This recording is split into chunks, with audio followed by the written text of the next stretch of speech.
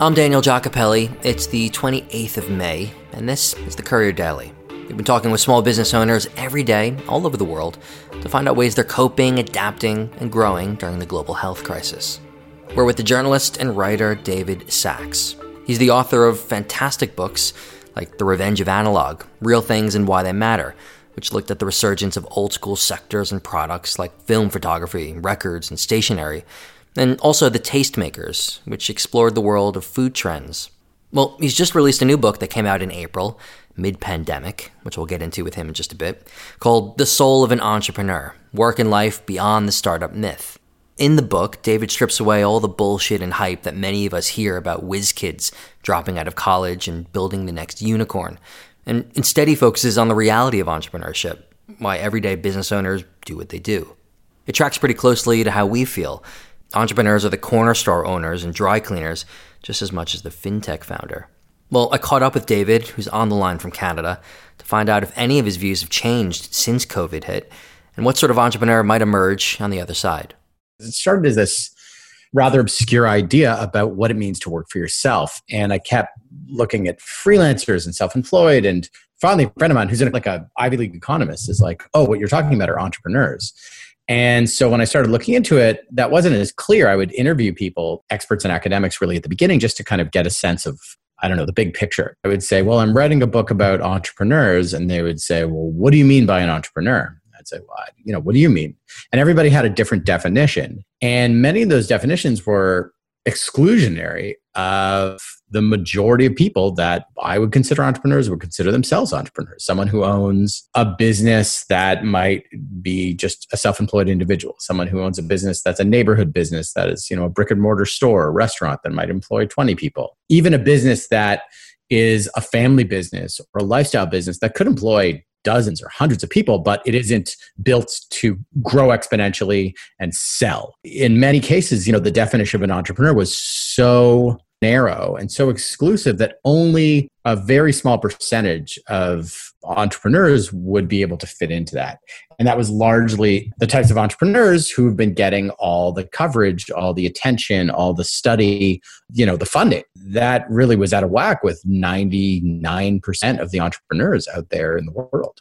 Yeah, and you've interviewed tons of entrepreneurs for this book. At Courier, we've been bullish, obviously, on entrepreneurship always as a career path. Do you think that a 21-year-old right now will think twice about starting their own thing, given what's happening in the world? The massive instability. I mean, is starting your own thing the only hope right now for true financial independence and stability, or actually is it the opposite? Yeah, look, there's two conflicting factors here, right? One is that, statistically speaking, over the aggregate, you are better off taking a job at a big firm and working your way up like it's, 1952, or you're working at like some giant Korean conglomerate today, General Motors or Samsung or whatever, right? But that underlies two truths that kind of undercut that. One is today, the odds of anyone getting a job at any big company are pretty low because with 10, 15, 25% unemployment going on around the world, like there's, in the United States alone, 30-something million people who've lost their jobs. Even if the economy recovers in the next half of the year or 2 years, like not all those jobs are coming back. The majority aren't. So surely out of necessity, someone who is at any point in their career and needs to make a living is going to probably have to consider self-employment and entrepreneurship as a viable option. And it's not going to be easy to start a business. The market is terrible. The economy is down, and credit is going to, be pretty hard to come by, let alone venture capital. I mean, just getting like a $10,000 bank loan. But here's the thing about entrepreneurship and entrepreneurs, it's a perfectly illogical behavior. Yes, it doesn't make sense on the aggregate to do it, but people still go ahead and do it because they have a desire, they have an idea, they have an itch that they have to scratch. They have something that compels them to take that risk, regardless of, the cost of it.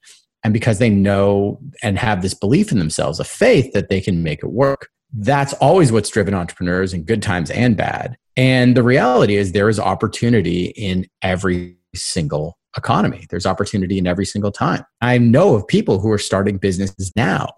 They're doing it with the full optimism that entrepreneurs have always had. They realize what the market is. They know it, but they're like, well, there's something here. And yes, I have this job, but I think like if I don't do this, I'm going to go crazy. If I don't do this, there's a huge opportunity lost. I have to do this. And so I'm going to find a way to do it that works within this.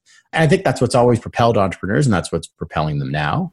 So that urge to scratch the itch will kind of supersede all the market conditions and everybody yelling you not to do it. For those who do it, right? Like in a given time, only about 1 in 10 people decide to go on their own and work for themselves. And that's because for the other 90%, take that job and get the salary. And it's like that risk is too high. Although I suppose right now, as you said, there are no jobs either. So it's kind of like you're forced into entrepreneurship. Right. The risk is inaction. And so, many people will be forced into entrepreneurship. They'll become what are referred to as necessity entrepreneurs or push entrepreneurs, but people pushed into entrepreneurship. And that's been characterized in academia and policymaking as a negative. Oh, well, that's like the immigrant who comes and has to open up, a dry cleaning business or a curry shop. And that's not as desirable as someone graduating from, a top tier university and starting the AI scooter blockchain company or whatever. But the reality is that there are tremendous businesses all over the world that began because someone needed to make a living and they started that shop or that small company. And that thing has grown into, who knows? It could be a medium-sized business, a large business. It could be a huge corporation. There is no one way to start, but we become obsessed with this one model of entrepreneurship. And we sort of reduce everything down to that model.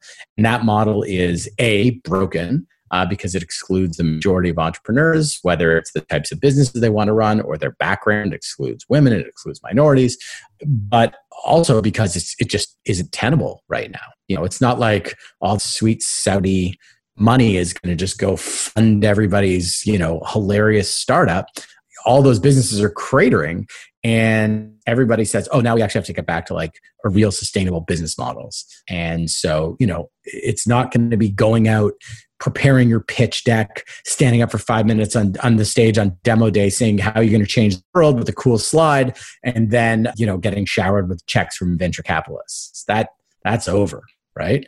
It'll exist where it belongs, which is like for companies in like biotech research and, advanced chip design and things that actually need that. But like, if you're going to find a new way to sell, sneakers online, you're going to actually just have to sell sneakers and make money off it. But people still need sneakers. What's your take on the government loan schemes in, I suppose, America, but the various countries where they've been given out? On one hand, you have people saying they've been a massive clusterfuck. On the other hand, you have people saying, well, they've been a lifeline for at least a couple months to help me survive this period. I'm here in Canada.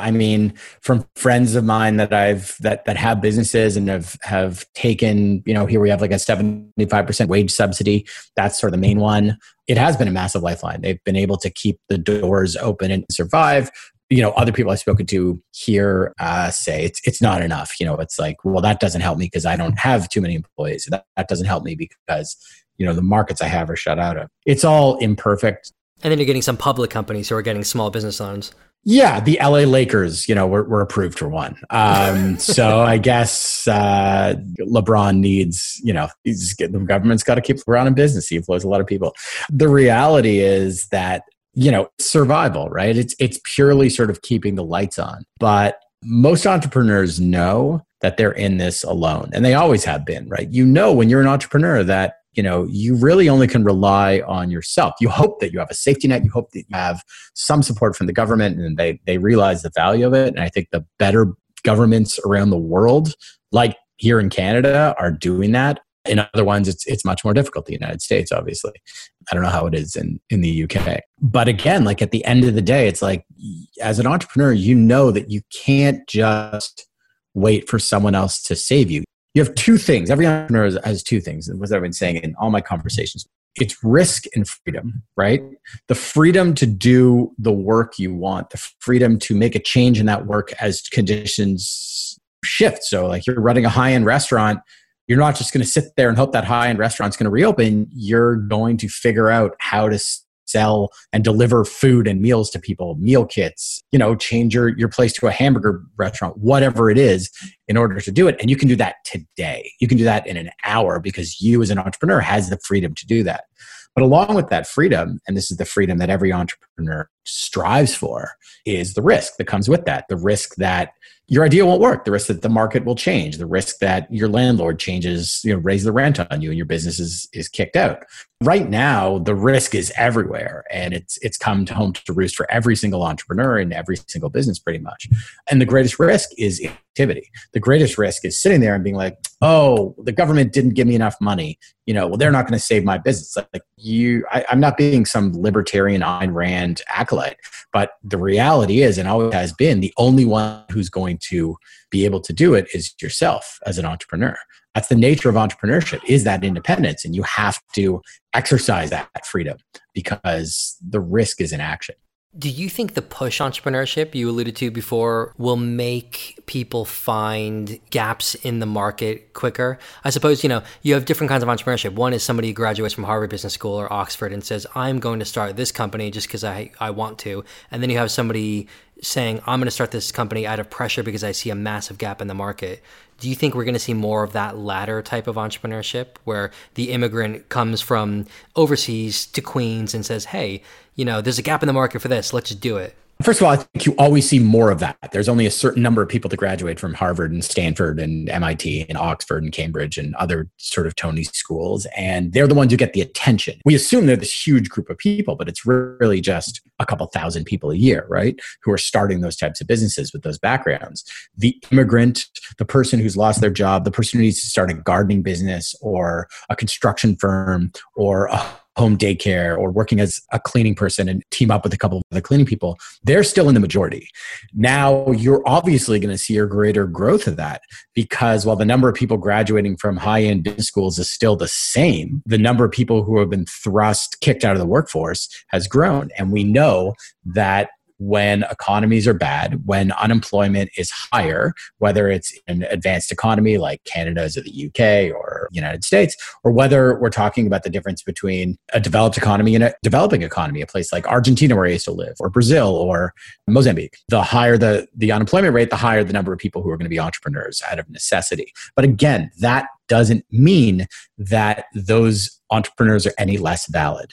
And if you look around our economies and you look at some of the fantastic companies, most entrepreneurs had some sort of necessity. There were people, it's like, well, my wife got pregnant and we were young and I had to do something. And so I started this business. Or we moved here from Syria after being refugees and we opened this restaurant. Now we have 5 or 10. There are so many entrepreneurs who come from these great beginnings, but they're very humble. It doesn't mean that their idea is any less valid or has any less chance to grow and succeed. But again, because we've focused on such a narrow vision of entrepreneurship, such a narrow path to success, we've excluded that from our narrative. It doesn't make it any less true.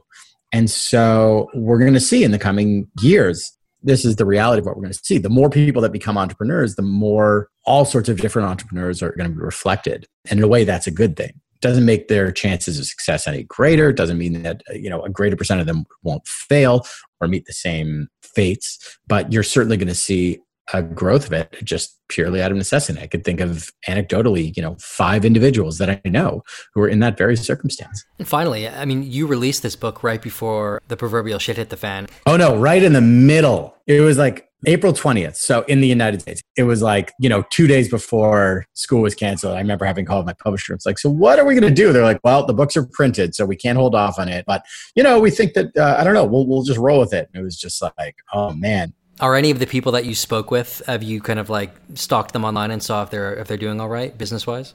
It varies by individual. Some of the companies that I talked with have been busier than ever because of the nature of what they're doing.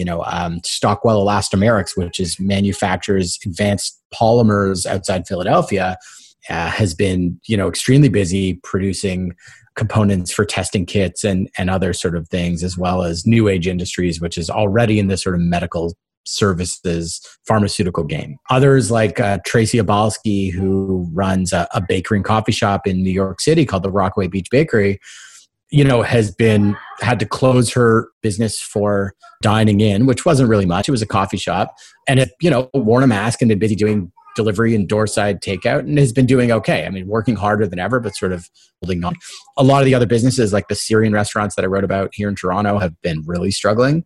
Most have been able to keep the lights on, and some have seen advantages. Some have already thought of new businesses that they're going to launch in the next few months as they see those opportunities. I mean, that's what makes these people entrepreneurs, right? They're like, well, I did it once, and it was a stupid idea then. So, well, hell, like, let's go for it. I think that's been really interesting to see. And that's it for today. If you liked what you heard, I'd love if you could subscribe, rate, and review the show on Apple Podcasts. And also sign up to our email newsletter, Courier Weekly, for more stories of adapting and growing. That's at couriermedia.co/sign up. I'm Daniel Giacopelli. Courier Daily's back again tomorrow.